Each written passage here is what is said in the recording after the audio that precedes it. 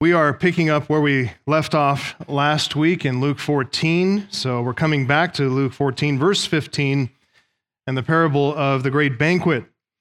We got into the parable last time, as you know. It's a parable that Jesus gave to a room full of Pharisees and religious lawyers. Those who are characterized all through Luke's gospel, characterized as sinfully hostile to Jesus and opposing him and his ministry in every way, trying to undermine it and expose him as a fraud. And here, Jesus is at a dinner that he's been invited to by this host who is a ruler of the Pharisees. And he is speaking, as we've seen, he's been speaking to the guests and to the main host. He's using matters of banqueting etiquette as an extended metaphor to teach everyone in the room. They all needed this lesson, but to teach them all about pride and humility. Damning pride, soul-damning pride, and humility, which characterizes those who enter into the kingdom. So he's teaching them, comes to the end of a section, and one of the guests speaks up in verse 15 and said, "Blessed is everyone who will eat bread in the kingdom of God." Naturally, being Jewish, and this man sitting at this table among this privileged company, these religious somebodies in the world, this man assumed that he and his current companions around the table would be part of that great banquet that Jesus is speaking about, that they would be eating bread in the kingdom of God, just as they were doing at this very moment. In fact, what would happen there was just an extension of what was happening here. So Jesus, knowing a thing or two about the kingdom, and knowing a thing or two about how social propriety operated in that kingdom, and about how banqueting etiquette worked there in that environment, Jesus proceeds to tell this whole company one more parable, just so they will know that not everyone invited to that great banquet will be attending that great banquet. Look at verse 15 of Luke chapter 14. One of those who reclined at the table with him heard these things and said to Jesus, "Blessed is everyone who will eat bread in the kingdom of God." But he said to him, "A man once gave a great banquet and invited many. And at the time for the banquet, he sent his servant to say to those who had been invited, 'Come, for everything is now ready.' But they all alike began to make excuses. The first said to him, 'I've bought a field, and I must go out and see it. Please have me excused.' Another said, 'I've bought 5 yoke of oxen, and I go to examine them. Please have me excused.' And another said, 'I've married a wife, and therefore I cannot come.'" The Jewish nation, there's a representative sample of the Jewish nation seated at the table with Jesus, but the Jewish nation had been invited for centuries to attend the great banquet of the kingdom of God. The fathers and the prophets had delivered the word of God to Israel, and there was always the same response: "All that the Lord has spoken, we will do. Count on us. We're participants in the covenant. All that he has said, we will do. We will be obedient. We accept the invitation. You're our God. We're your people." And yet, when John the Baptist came to the nation of Israel, saying this in Matthew 3:2, "Repent, for the kingdom of heaven is at hand," the Jewish nation, again represented in part by the men who were around the table with Jesus at this moment, those men balked. When Jesus the Messiah came to the nation of Israel following John the Baptist, he said much the same thing. Matthew 4:17, "Repent, for the kingdom of heaven is at hand. It is here. It is near. It is in your midst." And that nation, again represented by the men sitting around the table with Jesus, they rejected him. So in Luke 14:16-20, the second half of the parable, Jesus puts all of their excuses into the form of a parable, and he exposes this grand conspiracy. He does that in the first part of the parable. He exposes this conspiracy. The entire Jewish nation is ready to reject the Messiah, and in doing so, to reject the God who invited them. These men, much of Israel, following their leadership, they thought far too highly of themselves, their properties, their work, their families, far too highly of themselves, and they thought far too low about God and His grace. They refused to show up when God sent His beloved Son to deliver that joyful news, come, for everything is now ready. We get into the second half of the parable. The rest of the parable is about a new set of guests. This is the provision that God has made in the face of Israel's rejection, which we just read about in Romans chapter 11. This is the provision that God has made to fill His banquet hall, to put His great goodness and the glory of His goodness on full display, to pull out all the stops and let them see His amazing grace and goodness and the riches of His kingdom. So look what He says in the second half of the parable, starting in verse 21. So the servant came and reported all these things. What things are those? There are all these excuses that have been made. The summary rejection of Israel as a nation. He came and reported these things to his master. Then the master of the house became angry and said to his servant, "Go out quickly into the streets and the lanes of the city and bring in the poor and crippled and blind and lame." And the servant said, "Sir," or Lord is the word there, "Lord, what you've commanded has been done, and still there is room."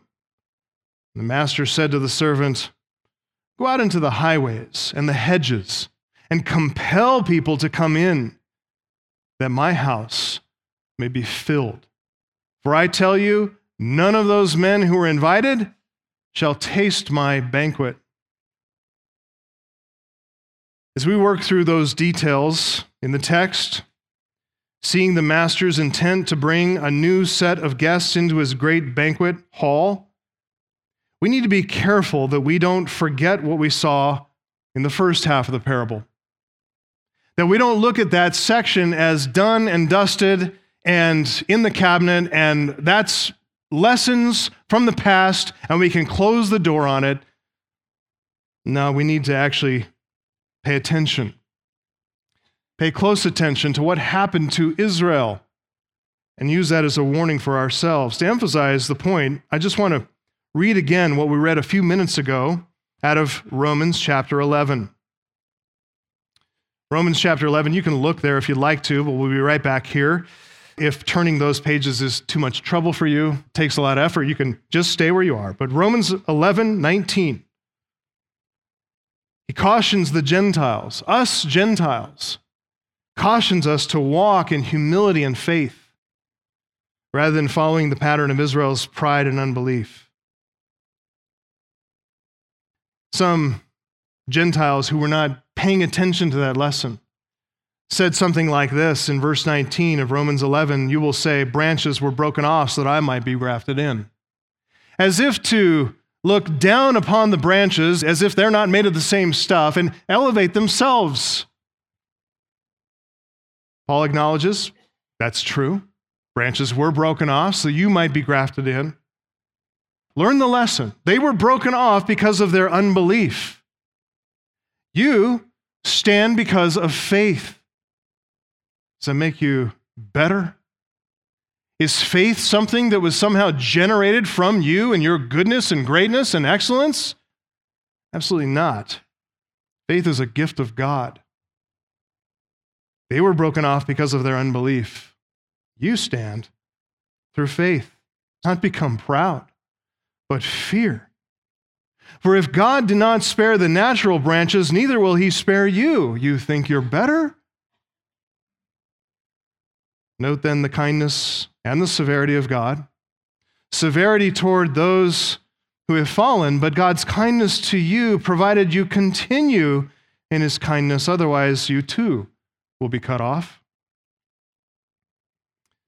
Go back to Luke 14. Folks, we need to recognize if we are in Christ, we stand by faith. We need to recognize God's kindness toward us. We're not smarter. We're not better. We certainly don't come from better stock. We're not superior in any way. God has been kind to us. That's the only explanation for this. We need to let ourselves be sobered by the rejection of Israel as we continue to pay attention to those lessons. The thought of what God has done with us in the face of Israel's rejection, that ought to humble us to the floor so that we don't even dare look up, but we just hold our hand up and say, God, we are unworthy to be called your servants. Unworthy even more to be called your sons and daughters. God has taken us, a wild rabble, and grafted us in.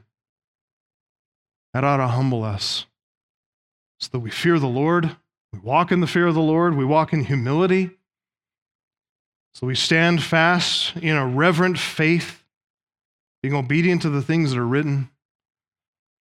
At the same time, as we have a sober-minded attitude about what has happened, we should just take stock of where we are. The fact that we stand by faith.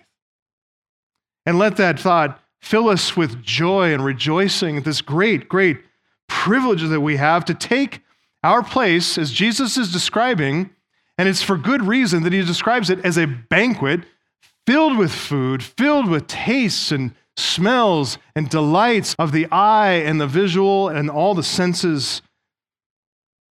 Can that really be us sitting at that table?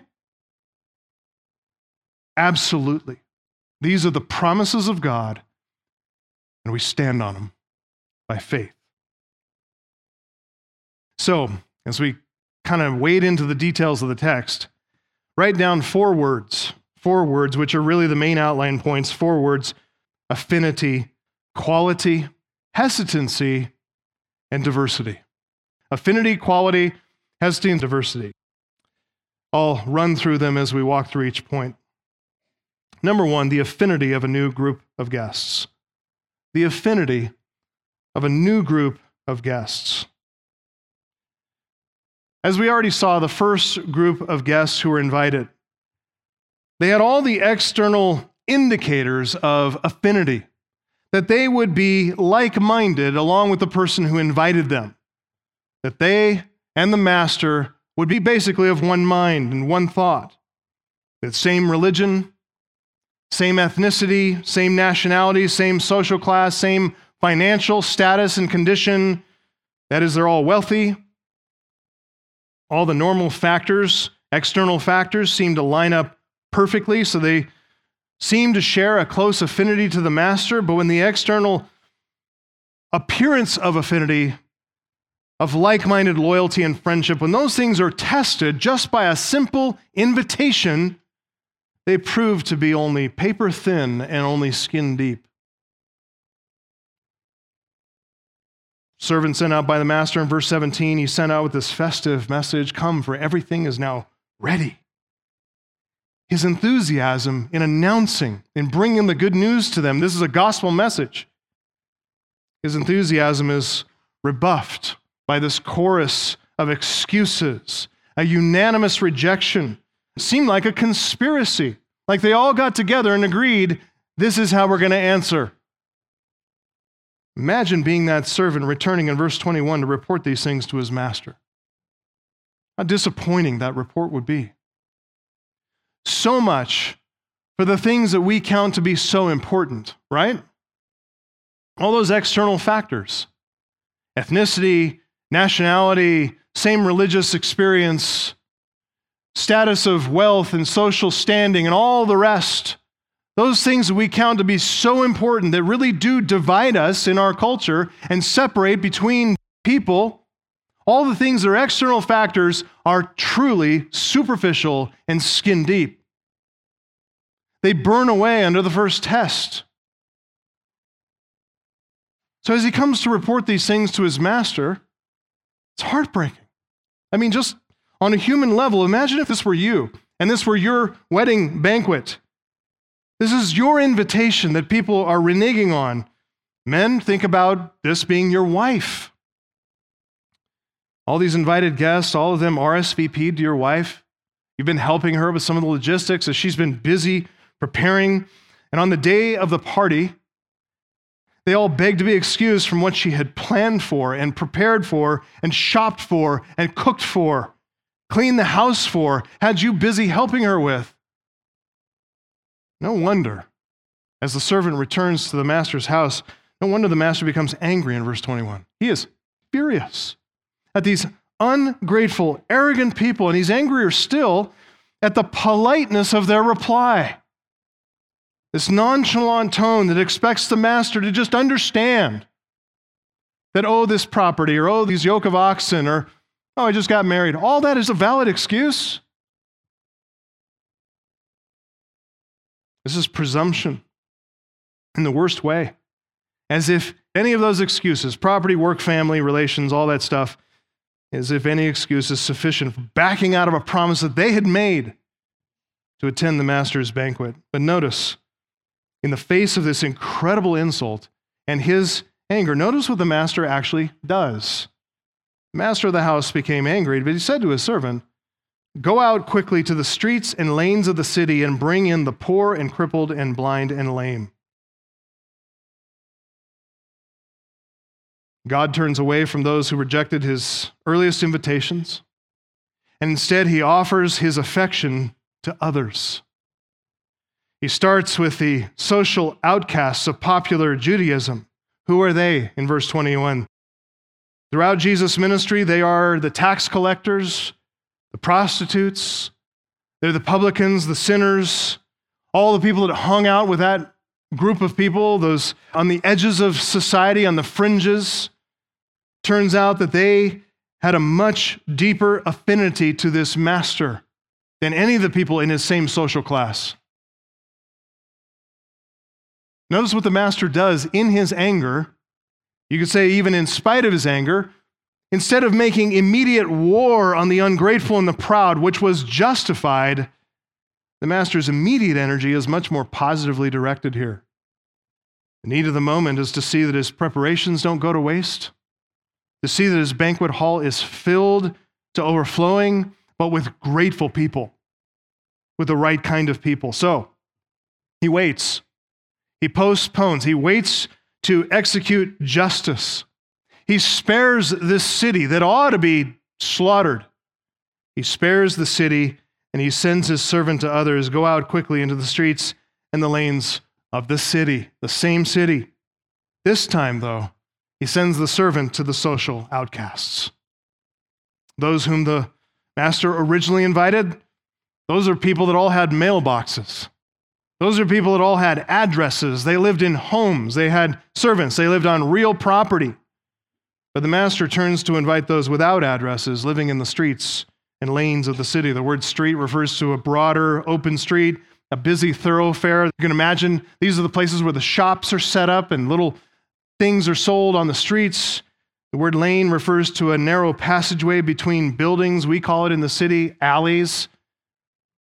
And the two words together, street and lane, one commentator says they stand for the public places of the town, in which those who have no comfortable homes are likely to be found. That's what he's picturing there. This is a picture of the marginalized. This is a picture of the invisible people, the forgettables, the outcasts that are spurned by the Jewish social elites, the ones who would never make it on the guest list of this ruler of the Pharisees. So who are the most fitting recipients of the kindness of the master? They are the ones who have an affinity for the master. They are the ones who can see his kindness clearly. They're the ones who can appreciate his grace most profoundly. Who are they? The poor, crippled, blind, and lame. You know what they share in the common with the master? Just right off the bat? They, along with the master, have the experience, the common experience of being rejected by the same people. Those whom the master invited initially, they've been living at the social and relational distance from those in the greatest need, the poor, the crippled, the lame, the blind, the rich, the healthy, the strong. God gave him all those advantages to help the poor and the crippled and the weak. What do they do with it instead? Indulge themselves. But they keep those people at arm's length. By keeping them at arm's length, by spurning those with the greatest need, they show that in their heart they have no affinity whatsoever with the Master, because he designed that they should have what they have in order to help those who do not have. They don't share his heart at all. They don't have an affinity for the Master. It's those with the greatest need. They are the ones who evoke the greatest pity from the Master. Their situation elicits all of his compassion, reveal his heart of kindness in actions of kindness, and they have nothing to offer in return. They have nothing to buy his affections with. They have nothing to turn his eye, turn his gaze. All they are is the willing recipients of the Master's kindness, and they respond in gratitude. And when they do that, they show affinity with the Master. They show an affinity and a like-mindedness with his heart. So that's why as the Master sends a servant out again, he sends him into the same city, but this time he sends him into the streets and the alleys. And surely he's going to find guests for his banquet there. He'll find those with a close affinity for him, for his heart, not like the rich, not like the self-satisfied. One commentator put it this way. He said the poor would get no other invitation. The maimed would not be likely to marry. The blind could not go out to see farms, and the lame would not go out to prove and test their oxen. So the Master perceived correctly that these people were less likely to be tied to the physical and transient matters of this temporal life, and therefore they're all the more likely to accept his invitation. In fact, they're grateful to receive an invitation at all, to even be known, to even be thought of, to be paid attention to. They're likely to accept his invitation and then eager to come. Whenever the Master summoned them, they're eager to come, eager to experience a goodness beyond any experience that they've ever had, to enter into a home unlike anything that they've ever seen, to sit on couches that are plush beyond understanding, to eat food that is so rich they can only take a few bites. We met quite a few of them already in Luke's gospel. The leper and paralytic in Luke chapter 5. The man with a withered hand in chapter 6. The woman who had an issue of blood in chapter 8. There's the bent over, crippled woman in the synagogue that Jesus healed in chapter 13. And there's the man at the beginning of this chapter that Jesus healed of dropsy or edema. All those people, and more besides, but all those people suffered conditions that excluded them from Jewish society. All those maladies, those physical maladies, kept them out of the temple, kept them shunned by priests and the religious leadership, and therefore they're out of public life. They're invisible. They are the ones to whom the Master turns now, showing his favor. Go out quickly into the streets and the lanes of the city. Bring in those people, the poor, the crippled, the blind, the lame. All these evidences of the Master's kindness. He postpones his judgment. He spares the city. He invites the city's rejects and social outcasts. By these things, Jesus is representing a heart of goodness and kindness in God himself. Shows God delaying his judgment and extending his patience, extending his kindness. He's willing to give more time to embrace sinners out of an attitude of tenderheartedness. But the evidence of the Master's kindness is really summed up best by looking at this list of human beings that are rejected by the somebodies of Jewish religion and society: the poor, the crippled, the blind, the lame. Poverty is obviously a financial condition.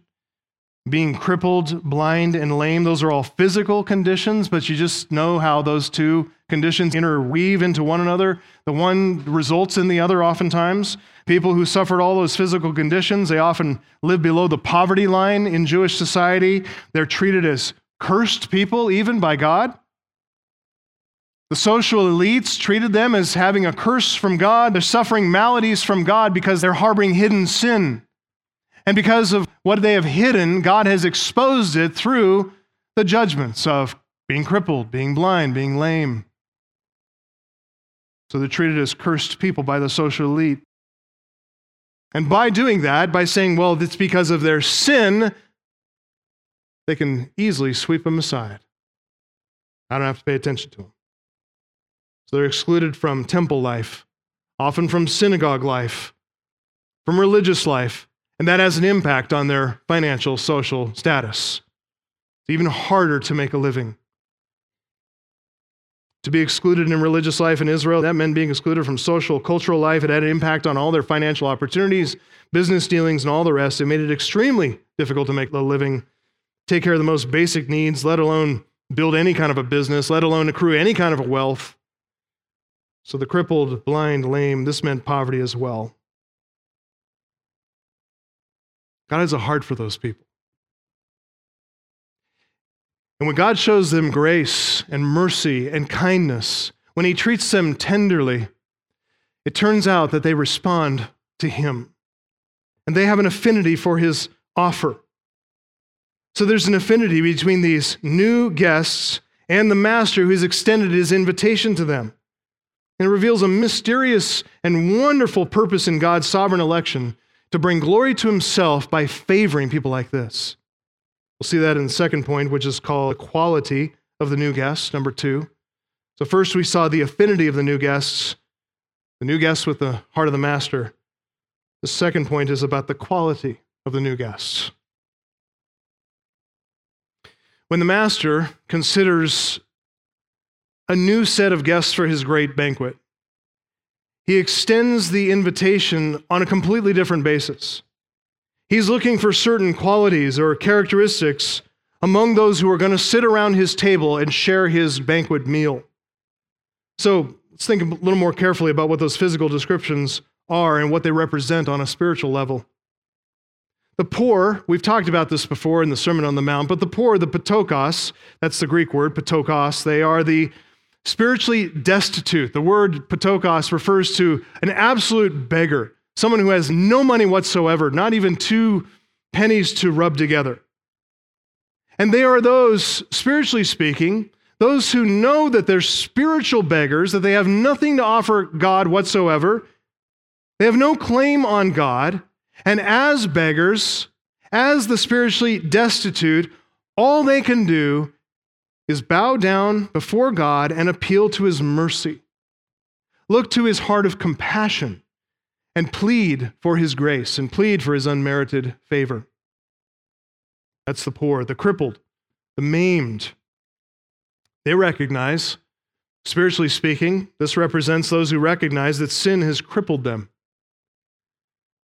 That sin, because of its working in and through their life, sin has deprived them of any ability whatsoever or any capacity to please God, to do his will. In fact, they understand being crippled. They don't understand God's will well enough, and even if they could, they don't have the ability to put it into practice. They find themselves stumbling over and over. I think it was Jeremy's testimony who described that. Feeling powerless against sin, stumbling over and over and over again. And how many of us can say the same thing? That's exactly what we were before Christ. It wasn't a struggle. It was a full-on failure. That's how we felt as sinners. The blind, who are they? Spiritually speaking, the blind picture those who lack spiritual sight. Again, they may have legs to walk around and feel like they can do and act, but they don't have the eyes to see. If they were to walk, they don't know if they're going to fall off a cliff. They don't understand God's will. They don't understand his ways. This is those who lack spiritual understanding, and they realize it. But they are content to have God lead them by the hand. They're content to be completely dependent on him and his Spirit to lead them into his will, to give them eyes to see and ears to hear and a heart to respond. They're content to wait on God. Give them the gift of sight and show them light. Teach them truth. Illuminate the truth to them. Those who are blind, they understand that there is no sight in and of themselves, that it must come from God. What about the lame? The lame are those who cannot walk. And so in a spiritual sense, they're unable to walk in God's ways. They're unable to walk in his wisdom. They're unable to enter through that narrow gate, unable to walk that narrow road. They're spiritually lame, so they can't make any progress forward. They got to be carried. They know it has to be all of God. It's God who carries them. He picks them up and he carries them forward. And their spiritual progress, if it's to be made, is going to be made by the power of God. So that's the poor, the crippled, the blind, the lame. My friend, is that you? Do you see yourself in those terms? Because if so, this invitation is for you. This is who Christ was sent to seek and to save. For the lawyers and the Pharisees, along with any proud, self-assured, religious person, even in our own day, to admit that they are among the poor and the crippled and the blind and the lame, that is absolutely repugnant to their pride.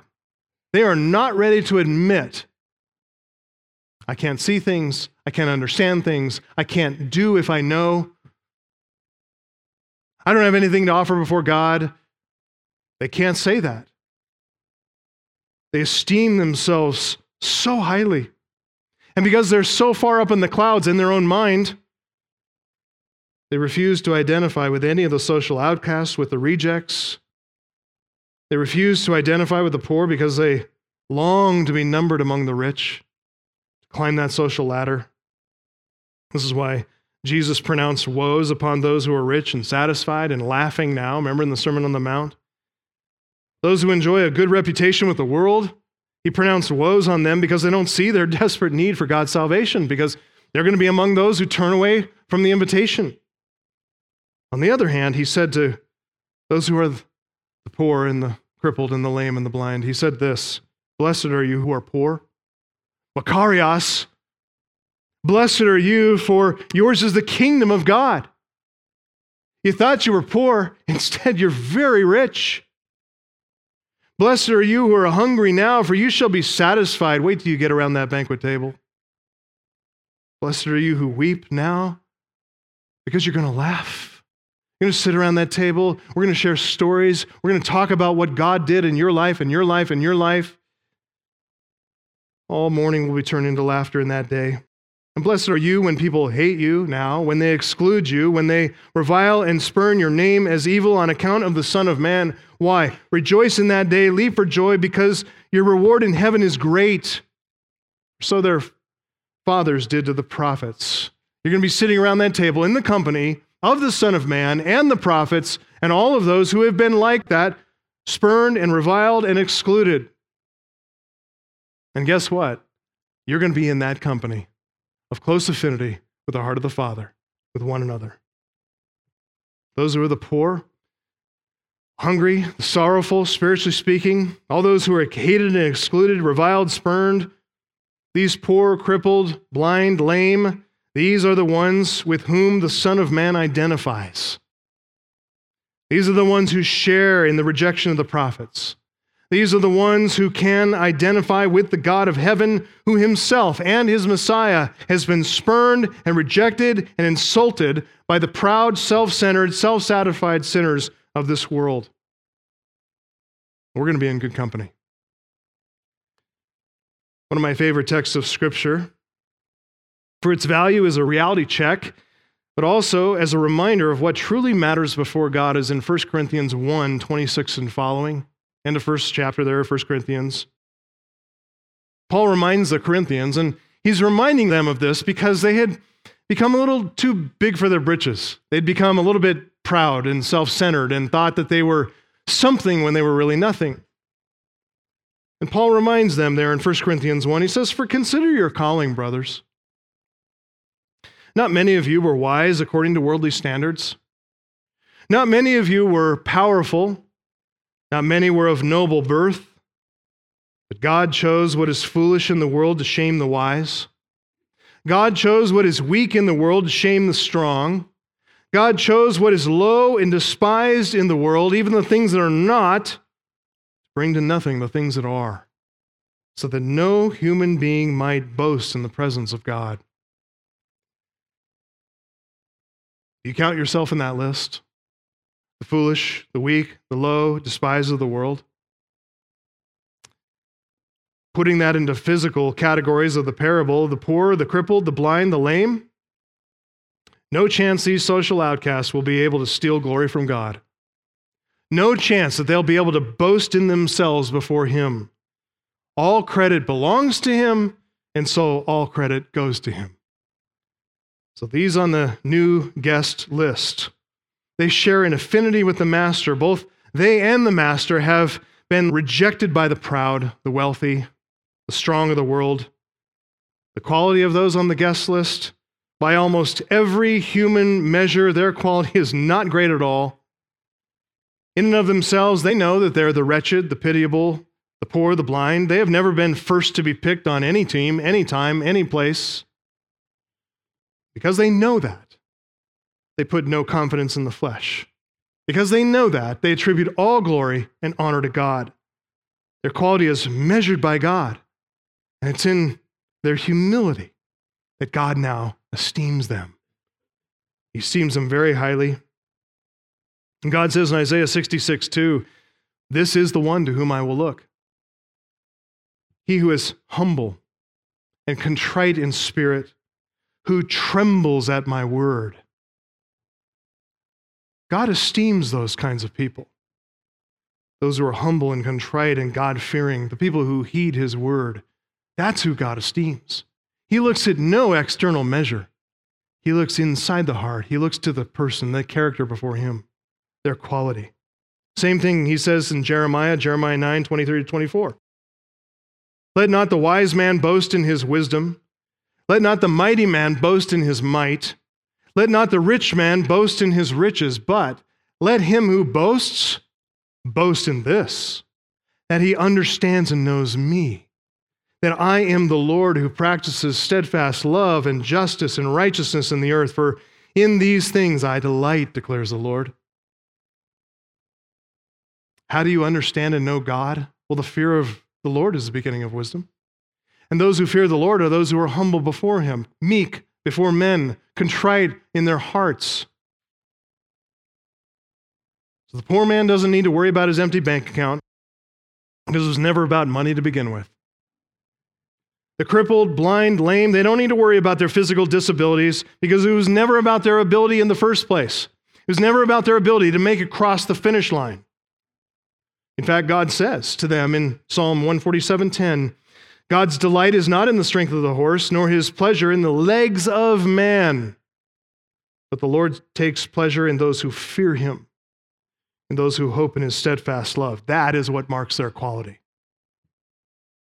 So these are grateful people. They're surprised to receive any mention at all, for anybody to pay attention to them. Surprised to be invited. So when that summons comes, they are rejoicing. They are eager to come when the Master calls. Nothing tying them down. No oxen to go try out. No property to go look at. No wife holding them back. Nothing is too important on their schedule. They are ready, and they come when He calls.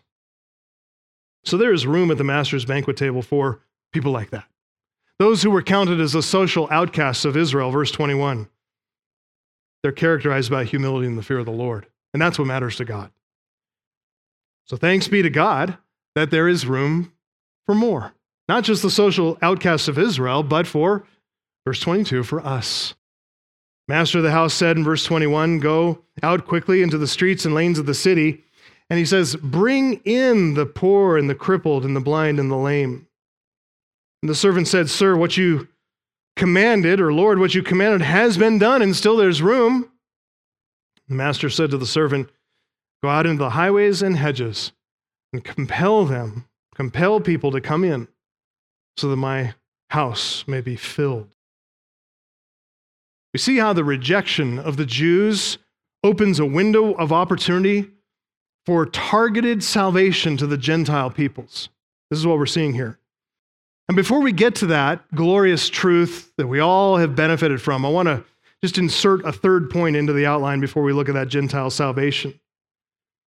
This quality shared by the new guests, described it as humility, contrition, meekness, the fear of God. We see in the text, third point, the hesitancy of the new guests. We see their hesitancy is implied in the text here. Back in verse 21, after returning to the master, getting his command, I want you to see a single verb in that verse of the master's command. He says to the servant, he says, "Go out quickly into the streets and lanes of the city." And then it says, "And bring in the poor, crippled, blind, lame." The verb "bring in," eis ago, it means to conduct somebody from one place to another. You can think of bringing or leading someone from one place to another. It's like escorting them. It can also mean to carry somebody from one place to another and thus conduct them. Again, it's because that commentator had put it, the poor would get no other invitation. They expected no invitation. The maimed would not be likely to marry. They're maimed. They are disabled. The blind, they couldn't see to go. The lame wouldn't go to prove the oxen. So because these poor, crippled, blind, lame people, they are used to being passed over, so used to it, so used to being despised, rejected, the master must command his servant, "Go out quickly and bring them in. Carry them if you have to." And that very well may be necessary. Notice the eagerness of the servant here. You'll remember the servant here represents Jesus in the parable. The master is the Father, the servant is Jesus. Notice his eagerness to invite and carry even the poor, crippled, blind, and lame. That's evident in verse 22. "Lord, what you commanded has been done." The words have barely gotten out of the master's mouth, and he says, "Already done." Check. You said, "Go quickly, carry them in." Already been done, sir. This is the compassion of the master. It's made effectual by this eager obedience of the servant. I can just insert a footnote here. Isn't it neat to see when the master's heart is exposed and revealed to us and his will is known, that we are eager as Jesus is and joyful as Jesus is to run to obedience? That's how the master's heart and his compassion, his goodness, his kindness is made effectual, is by our eager and zealous obedience. What a joy to be a part of that. End of footnote. Remember, I mentioned earlier those we've already come across in Luke's gospel: the leper, the paralytic, the man with a withered hand, and so on. Remember back in Luke 5:12, the leper asked Jesus, "Lord, if you are willing, you can make me clean." Jesus, what did he do? He didn't say, "You know what, I am willing. Come on over here." Jesus stretched out his hand and touched him before he said a word. You don't touch a leper in first century Judaism. He stretched out his hand and touched him, and then he said, "I am willing, be clean," and immediately the leprosy left him. He's eager to go seek these people out. Jesus said to the paralytic, Luke 5:20, "Man, your sins are forgiven you." And then in verse 24, "I say to you, rise, pick up your bed, and go home." Immediately he rose up before him. He picked up what he'd been lying on, and he went home glorifying God. A woman who suffered that 12-year flow of blood, she'd spent all of her income on physicians. She hears that Jesus is coming through, passing through. There's this massive throng of people all surrounding him, and she thinks, "Oh, here's my opportunity. I can sneak in unnoticed. And perhaps power from him will heal me. I'm undeserving. I don't have any claim on him. I can't stop him. Who am I?" From the crowd, she reached out, touched the fringe of his garment, trusting his power would heal, and blood flow stopped immediately. She realized she'd been discovered. She's mortified. It's discovered because Jesus is seeking her out. She comes trembling, falling before him, but there is no need for fear. She's hesitant. She's got the quality of meekness and contrition and humility. There's no reason for her to be hesitant. There's no reason for her to draw back, but she does, and Jesus overcomes that hesitancy. "Daughter, your faith has made you well. Go in peace." So tender. This is how our Lord deals with the poor and the crippled and the blind and the lame. He has such great compassion, such tenderness of heart for us who are the crippled and those who are used to being marginalized and pushed aside. It makes us uncomfortable, doesn't it? That we would be singled out for his favor? Who are we? He shows such kindness. He leads them out of all their poverty, leads us out of our sinful maladies. He takes us by the hand as if he's the great, strong adult and we're the little child, and he leads us out by the hand, and he conveys us into the presence of the Father to sit around a table. And you know what? There's a place with our name on it, a seat for us. Who are we? With the Gentiles, God shows that same compassion, and Jesus shows that same eagerness toward us. Look, verse 23. Go out into the highways and hedges, and look at the word there. Compel them to come in. Compel them. Compel people to come in. He has to overcome their hesitancy. These are Gentiles, after all. They're not used to this kind of treatment by Jews. James Edwards says this is an expression of what he calls compulsory benevolence. He explains the need for it. He says this: people who are invited to occasions unexpectedly and for which they are unprepared are, not surprisingly, reticent to accept them. The use of compel reflects ancient Near Eastern practices in which a resolute host takes the hand of a hesitant guest and ushers him or her personally into the house, end quote. Frederick Godet, he says that this applies to a people who would like to enter but are yet kept back by a false timidity. The servant is to push them in a manner into the house in spite of their scruples, end quote. This is why the master sends his servant, and he sends him out with the command, overcome their hesitancy by compelling them. Compel. This isn't forcing them against their will. That's not the idea here. This isn't conversion at the point of a sword or at the end of our M4. This is leading the hesitant. This is being gentle to the timid. This is overcoming the anxieties of the fearful. It's leading them by the hand, gently but firmly, into the banquet hall. It's insisting along the way, no, he chose you for this. No, here's your invitation. It's got your name right here. It's your name on it. It's not a forgery. Really, it did come from here. Here's the promise in Scripture. This is rightly called an expression of compulsory benevolence. This is how we need to evangelize. This is how we need to go out to them. This is how it was brought to us. Just like the poor, crippled, blind, and lame among the Jews, the social outcasts among the Jews, the Gentiles too. They're used to being despised by the Jews. Paul says that in Ephesians 2:12, that they're separated from Christ. They're alienated from the commonwealth of Israel. They're strangers to the covenants of promise. They have no hope. They're without God in the world. They're pagans.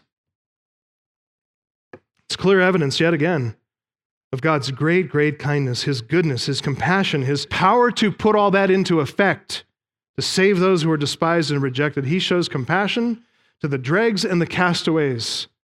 He is gentle and tender toward those who are rejected by the proud, the wealthy, and the elite. Oh, we're going to need a dose of this gospel, aren't we, in our day? As we see elites basically taking over the world and government and politics and setting direction for the world ahead of us. There's no gentleness and tenderness and compassion among the elite, among the wealthy. They despise and look down upon those whom they rule. Oh, but this is a gospel for our time. This is a gospel for our day. And we are the bearers of this good news. God's compassion is not partial to ethnic Jews only. God's compassion extends to an entire world of lost people, as he illustrates in verse 23. He previews there in verse 23 a future work in this parable, a work that is secured by his cross. Go out there, the master says, and compel people to come in, and he uses that compulsory benevolence to bring those Gentiles who are very far to bring them near. So that brings us to a final point, and this is what reveals the master's intent. There's actually a subordinating conjunction that is used to express purpose here in this section that shows the divine will. Point number 4, the diversity of the new guests.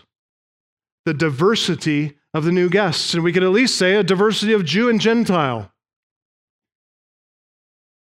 Diversity of the new guests. The master instructed his servant in verse 21. He says, go and bring in the social outcasts from popular Judaism. Bring them in. And that's been done. Jesus comes and reports that's been done.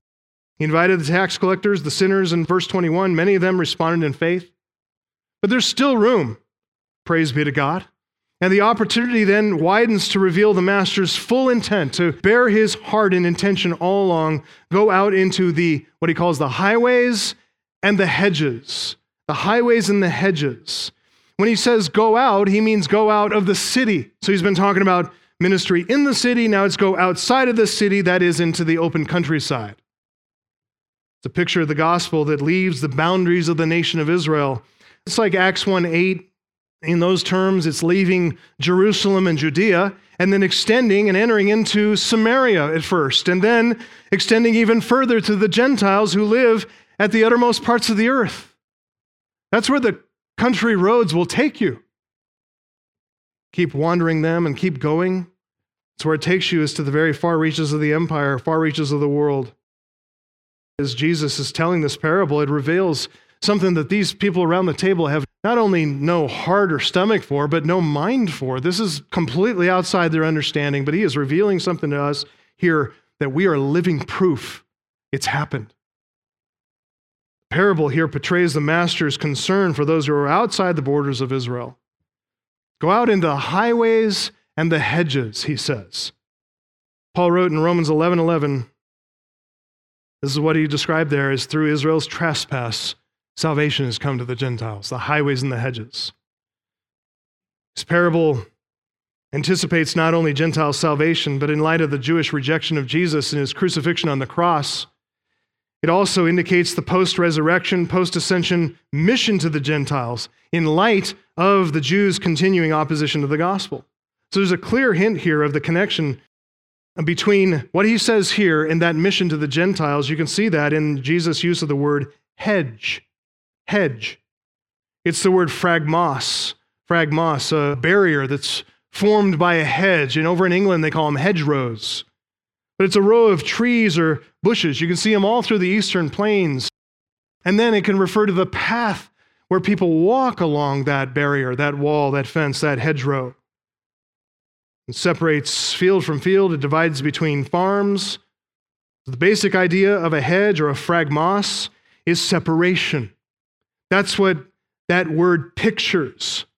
Phragmos pictures division, a wall that divides, a wall that separates. This is exactly how the Jews thought of themselves. The Pharisees, they thought of themselves as separate, set apart from the hoi polloi, but especially the Gentiles.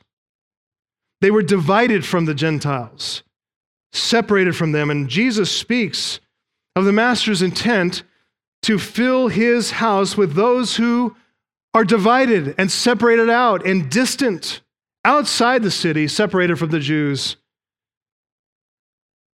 Just want to take a brief foray into the letter of the Ephesians. If you'd like to turn there to Ephesians chapter 2. And we'll just work out a little bit of the theology that's there in Ephesians chapter 2. Paul, when he refers to a dividing wall in Ephesians 2, not only does he refer to what is a historical reference for the Jews, a physical reality in the temple environment, but he may be alluding to Jesus' use of the word hedge right here in this parable. In Ephesians 2:14, if you identify that verse there, Paul uses that same word phragmos. In Ephesians 2:14, it says, "For Christ himself is our peace, who has made us both one, Jews and Gentiles, and he, that is Christ, has broken down in his flesh, there it is right there, the dividing wall. That's the phragmos. That's the dividing wall of hostility. This dividing wall of hostility, it pictures a wall in the temple courtyard, a literal wall that separated Jew from Gentile. He describes it as a wall of hostility, not simply a physical barrier, not just simply a phragmos. He describes it as a wall of hostility, which is very accurate. Hostility is the word ekthra, it's enmity, it's hatred, animosity. The Jews thought that way about the Gentiles. They were lower, they're unenlightened barbarians, they are veritable dogs. Even today, a Jewish prayer book called the Siddur, it contains a daily prayer for Jewish men. Blessed are you, Hashem, that is to say, blessed are you, the name, they just call him the name, King of the universe. Blessed are you for not having made me a Gentile. It's a daily prayer. The Jews kept this Gentile court separate from the inner court, a Jew-only area. Marking the two areas was a short wall called a soreg. It was 4.5 feet high, literally a dividing wall. And it kept the Gentiles from entering into the inner court where the Jews were, and they had posted a message on that wall, written in several languages, put at different places. It says, no stranger, by that they're referring to a Gentile, no stranger is to enter within the balustrade round the temple and enclosure. Whoever is caught will be responsible to himself for his death, which will ensue. In other words, you cross this line, you die. Probably could have saved some ink if they would have just written it that way. But it's not friendly at all. It's a threat. It's intended to be a threat. It's intended to convey the enmity and the hostility from Jew to Gentile. Because they, the Jews, felt that they had experienced that from the Gentiles back to them. In fact, the presence of the Romans within their land demonstrated that very fact. They hated each other. There's enmity. There's a dividing wall of phragmos dividing them and reminding them all the time of this hostility and hatred and enmity. So how did this get resolved? In Christ. Look at Ephesians 2, for he himself is our peace. He has made us both one. He's broken down in his flesh the dividing wall of hostility by abolishing the law of commandments expressed in ordinances, that he might create in himself one new man in place of the two, so making peace, and might reconcile us both to God in one body through the cross, thereby killing the hostility. God has unleashed power in this text, power in Christ. First, it's a destructive power. It's a power to destroy what divides us first from himself. He's destroyed that. He unleashes another destructive power to destroy what divides us from one another. In Christ, look at the language there. God broke down, he abolished, he killed. And then God unleashed another power, a creative power, positively focused, reconciling Jew and Gentile to himself, bringing them together. In Christ, there's this profound, unbreakable unity. Paul said, he is our peace. He made both of us one. He created in himself one new man to replace the two. He made peace. Not only is that he is our peace, but he made peace.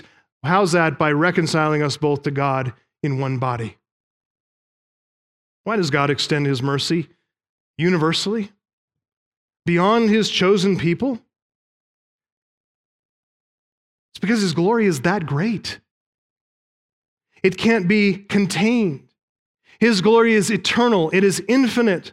And therefore, by definition, it is uncontainable. God intends, as Romans 9:23 and following says, he intends to make known the riches of his glory for vessels of mercy, which he's prepared beforehand for glory. Even us whom he's called, not from the Jews only, but also from the Gentiles.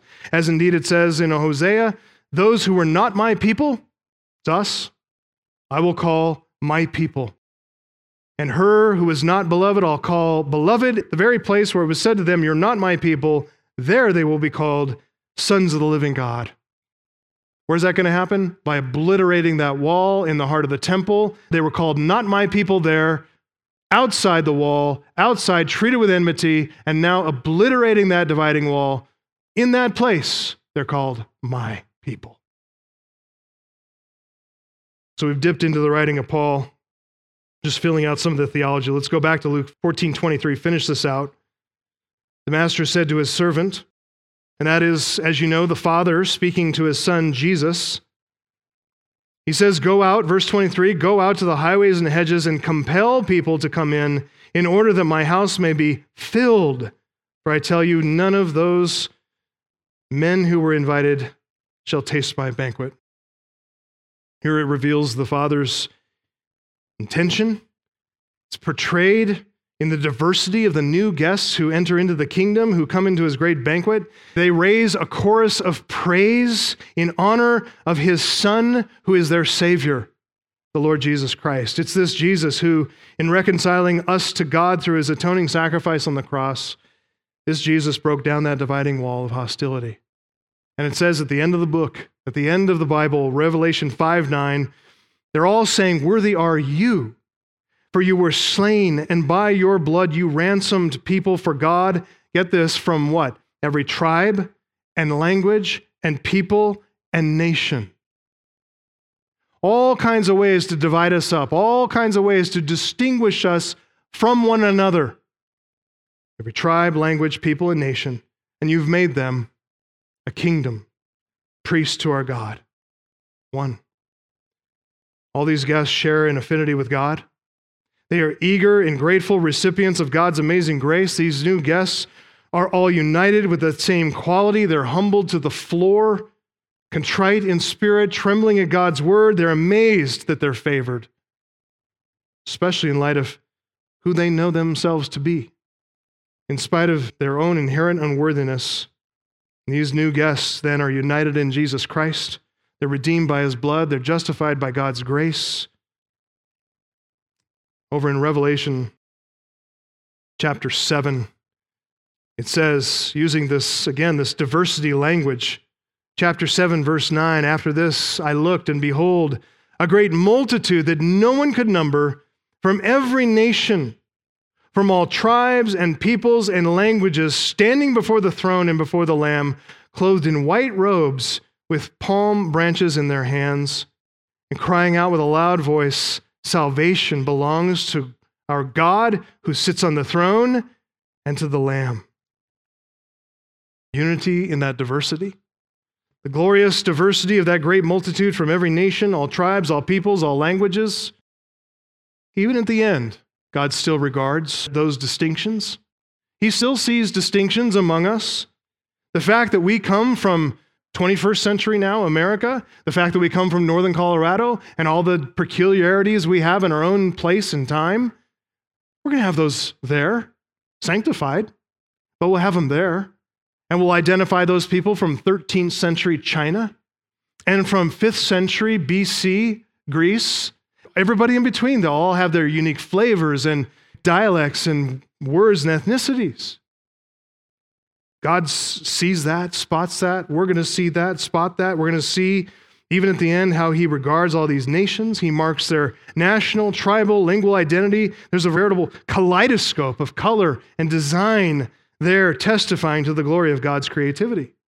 But all of them, all those people, united with one voice, they show forth the unity and the harmony of a shared salvation as they stand before the same throne, before the only Lamb of God, clothed in the same white robes of one person, the righteousness of God in Christ. And they cry out with one voice, harmonious, singing the same song of praise. Salvation belongs to our God who sits on the throne and to his Lamb. That's what makes the end of this parable here, which is joy for us, isn't it? But it makes the end of this parable in which Jesus, he's speaking half in and half out of the parable. He's kind of stepping out of the parable to make a point to the guests there. He inserts himself into the story. He speaks here in the first person in verse 24. He addresses the men in the room with the plural form of you in verse 24. I tell you, you people sitting here, all of you sitting here before me around this table, none of those men who are invited shall taste my banquet. That's hard. He issued a similar warning back in Luke 13:28. Abraham, Isaac, Jacob, all the prophets, they're going to recline in the kingdom of God, but you, Jewish leaders, are going to be cast out. You who were invited will be cast out. People are going to come from the east and the west and the north and the south. That's all of us, Gentiles. They're going to recline with them at the table in the kingdom of God. The glory of this diversity in God's plan of salvation. Joy for us, but it becomes a warning for the nation of Israel. And it's warning for the nation of Israel. It becomes a warning right back to us as well, doesn't it? As we started in the beginning, we read from Romans 11:22. Note then, take careful note of the kindness and the severity of God. Severity toward those who have fallen, but God's kindness toward you, provided what? You continue in that kindness. What a story. What a story we're caught up in. We see God's great kindness toward us, but as we do that, let us also see the rejection of Israel and let it do its instructing work in our hearts so that we fear the Lord always, so that we walk in humility and meekness before Him, so we stand firm in the faith, so that we rejoice always in our Lord's salvation, humbled to the floor that He'd extend an invitation to the likes of us. Beloved, we have a seat at the table. We're numbered among the new guests, and we're invited to share in that great banquet. Let's give thanks for that now, as we pray. Our Father, we are humbled to the floor because we are the poor and the crippled and the blind and the lame. We are those who are, spiritually speaking, wretches before you. We have nothing to commend ourselves, nothing that should cause you to turn your eye of favor upon us. We just give thanks to you for your kindness to us in Christ, even as we see what it took, what it cost, as we see what it cost for those who were originally invited and now rejected. We also see what it cost your beloved Son, that He would die on the cross. Father, we just want to thank you for your goodness to us and faithfulness.